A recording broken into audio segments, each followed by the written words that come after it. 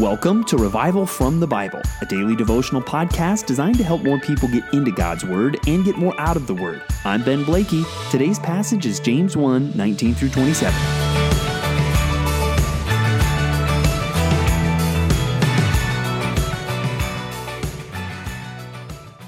So how did it go yesterday? Counting your trials as joy. When something went wrong yesterday, did you go, or did you go, yes? Which one was it for you? And let's be honest, that's something we're all growing in. That is not something that comes naturally. And we talked about how trials will test your faith. And we will see, is your heart and your trust in God and His goodness, is it undivided or is it perforated, right? Is it going to tear when pressure is applied? Trials are going to test whether your faith is whole or not. Another thing that we'll focus on today that will be tested when trials come is your humility. Your humility is going to be tested, and we're going to see that in a few ways today. And the first way that we're going to see humility either shown or tested in the midst of trials is really through anger and what your response is. Our passage today begins picking up right from yesterday, where it talks about we shouldn't really blame God for our temptations. We should remember He gives us every good and every perfect gift.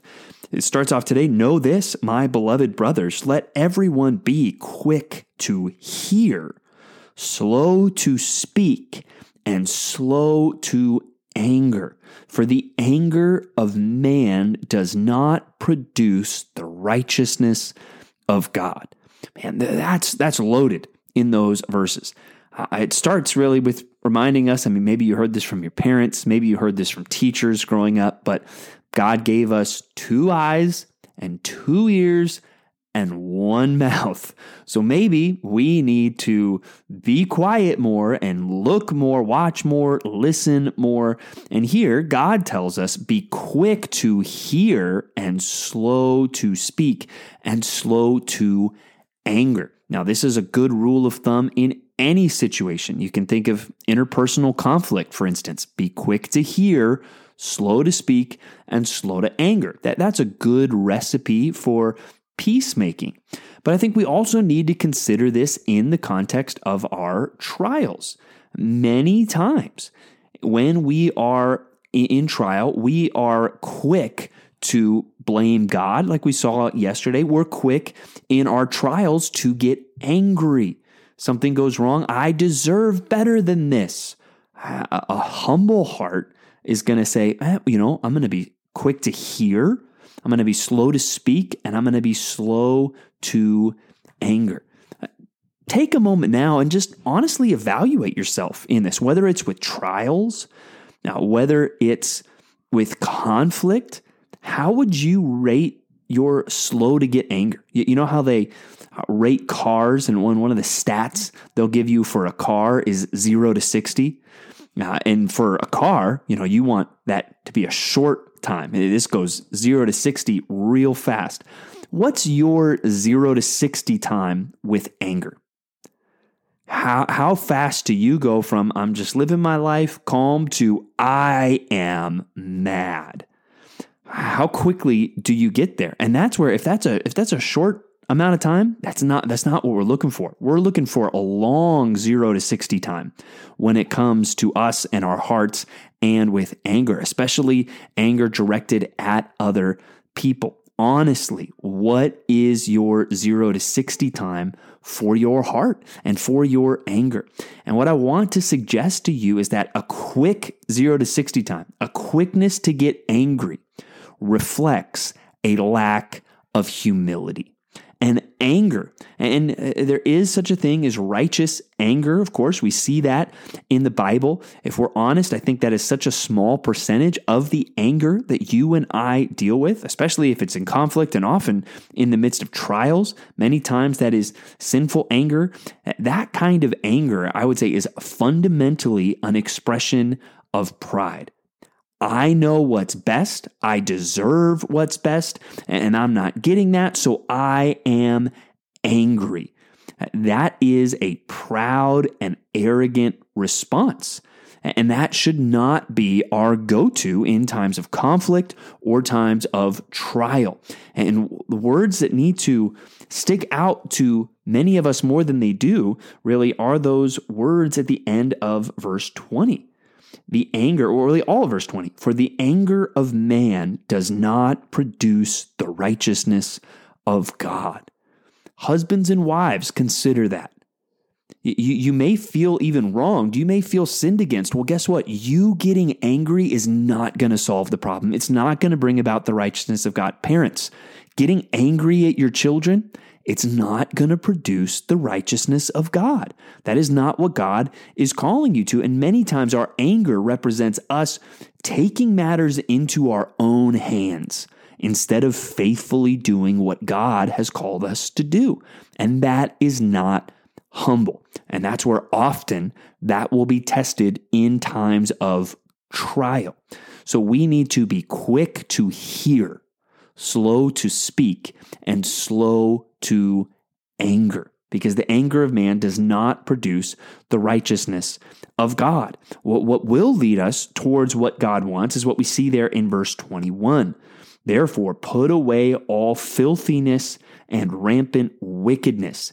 Anger is not going to produce the righteousness of God, but a humble putting away of your own sin will. And many times I think that's what sparks the anger.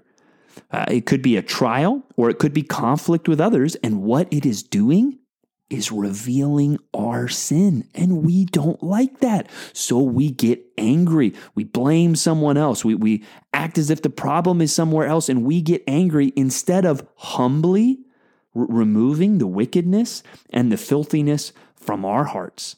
And then we need to receive, it says, with meekness, the implanted word, which is able to save your souls. Instead of being quick to say what we think and being quick to get angry, we need to be quiet and listen to the word of God and receive it there with meekness, which is connected biblically even with humility. We need to receive God's word with humble, gentle hearts.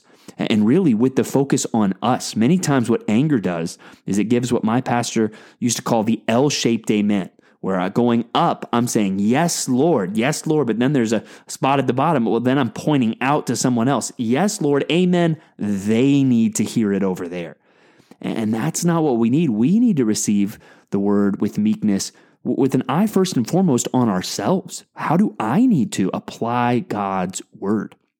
And that's what most of the rest of the chapter then is about. We need to be doers of the word and not hearers only, deceiving yourselves. And that connects back to that statement of being quick to hear, slow to speak, and slow to anger. How often when we read the Bible is the focus not really on us? Oh, I'm quick now to give my opinion on this passage, and I'm quick to point out who all in the world needs to hear this passage, instead of being quiet and examining my own heart and considering how I need to apply this passage. Reading the word with a focus on others is probably the quickest way you can become a hypocrite. And that is not what God wants from us. That is not what God is calling us to. We need to be doers of the word and not hearers only, deceiving yourselves. When all you do is you're quick to give opinions on the word and talk about how others could do it better, you're actually tricking yourself. And then it gives that illustration. You're like the man who goes and looks in the mirror and sees that your hair is off, sees that you've got like chocolate on your face from something that you ate, that there's a piece of lettuce still stuck between your teeth, and you look at yourself and you're like, man, there's a lot of ugly people in this world. People need to take better care of themselves, and you walk off without doing anything to yourself, without fixing your hair or wiping up that chocolate or flossing and getting that lettuce out from between your teeth.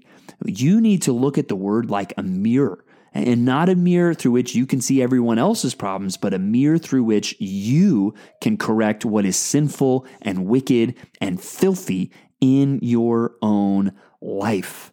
And we want to look into the perfect law, it says in verse 25, the law of liberty and perseveres, not being a hearer who forgets, but a doer who acts. He will be blessed in his doing. When you, even in the midst of trials, approach God's word with humility, seeking to put away your own sin, seeking to learn and seeking to do what God says, you will be blessed. You will be blessed. And so even more in times of trial, you need to hold on tight to the Word of God. You need to hold on to the Word of God with humility, with an eagerness to see what God is showing you in this perfect mirror and being eager to fix it. Now, I think the chapter ends with a few examples. We want to be doers of the Word. And you're not a doer of the Word. Here's kind of 3 tests to show whether or not you're a doer of the Word. One is, well, do you bridle your tongue? You can read the Bible all day, but if you are speaking with a filthy mouth and your mouth is uncontrolled, well, you're not doing what the Word says then. Another thing he points out is those that are actually doers of the Word, that are practicing real religion that's pure and undefiled, they're going to take care of people that are in real need. And the biggest biblical examples of people in real need are orphans and widows, right? People that are doers of the Word aren't just going to read it and think about everybody else's problems. They're going to read it and seek to take care of people that need to be taken care of. And finally, it says, and to keep oneself unstained from the world. Doing the Word will cause us to turn away from worldly and sinful things. So let's keep going with rejoicing under trials. Let us make it a conscious effort to rejoice when trials come along, because our faith is being tested, but also our humility is being tested.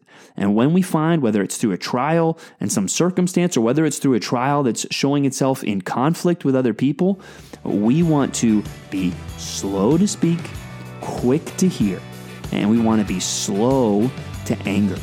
And humbly going to God's Word and listening to what He has to say, and not just listening, but seeking to be doers.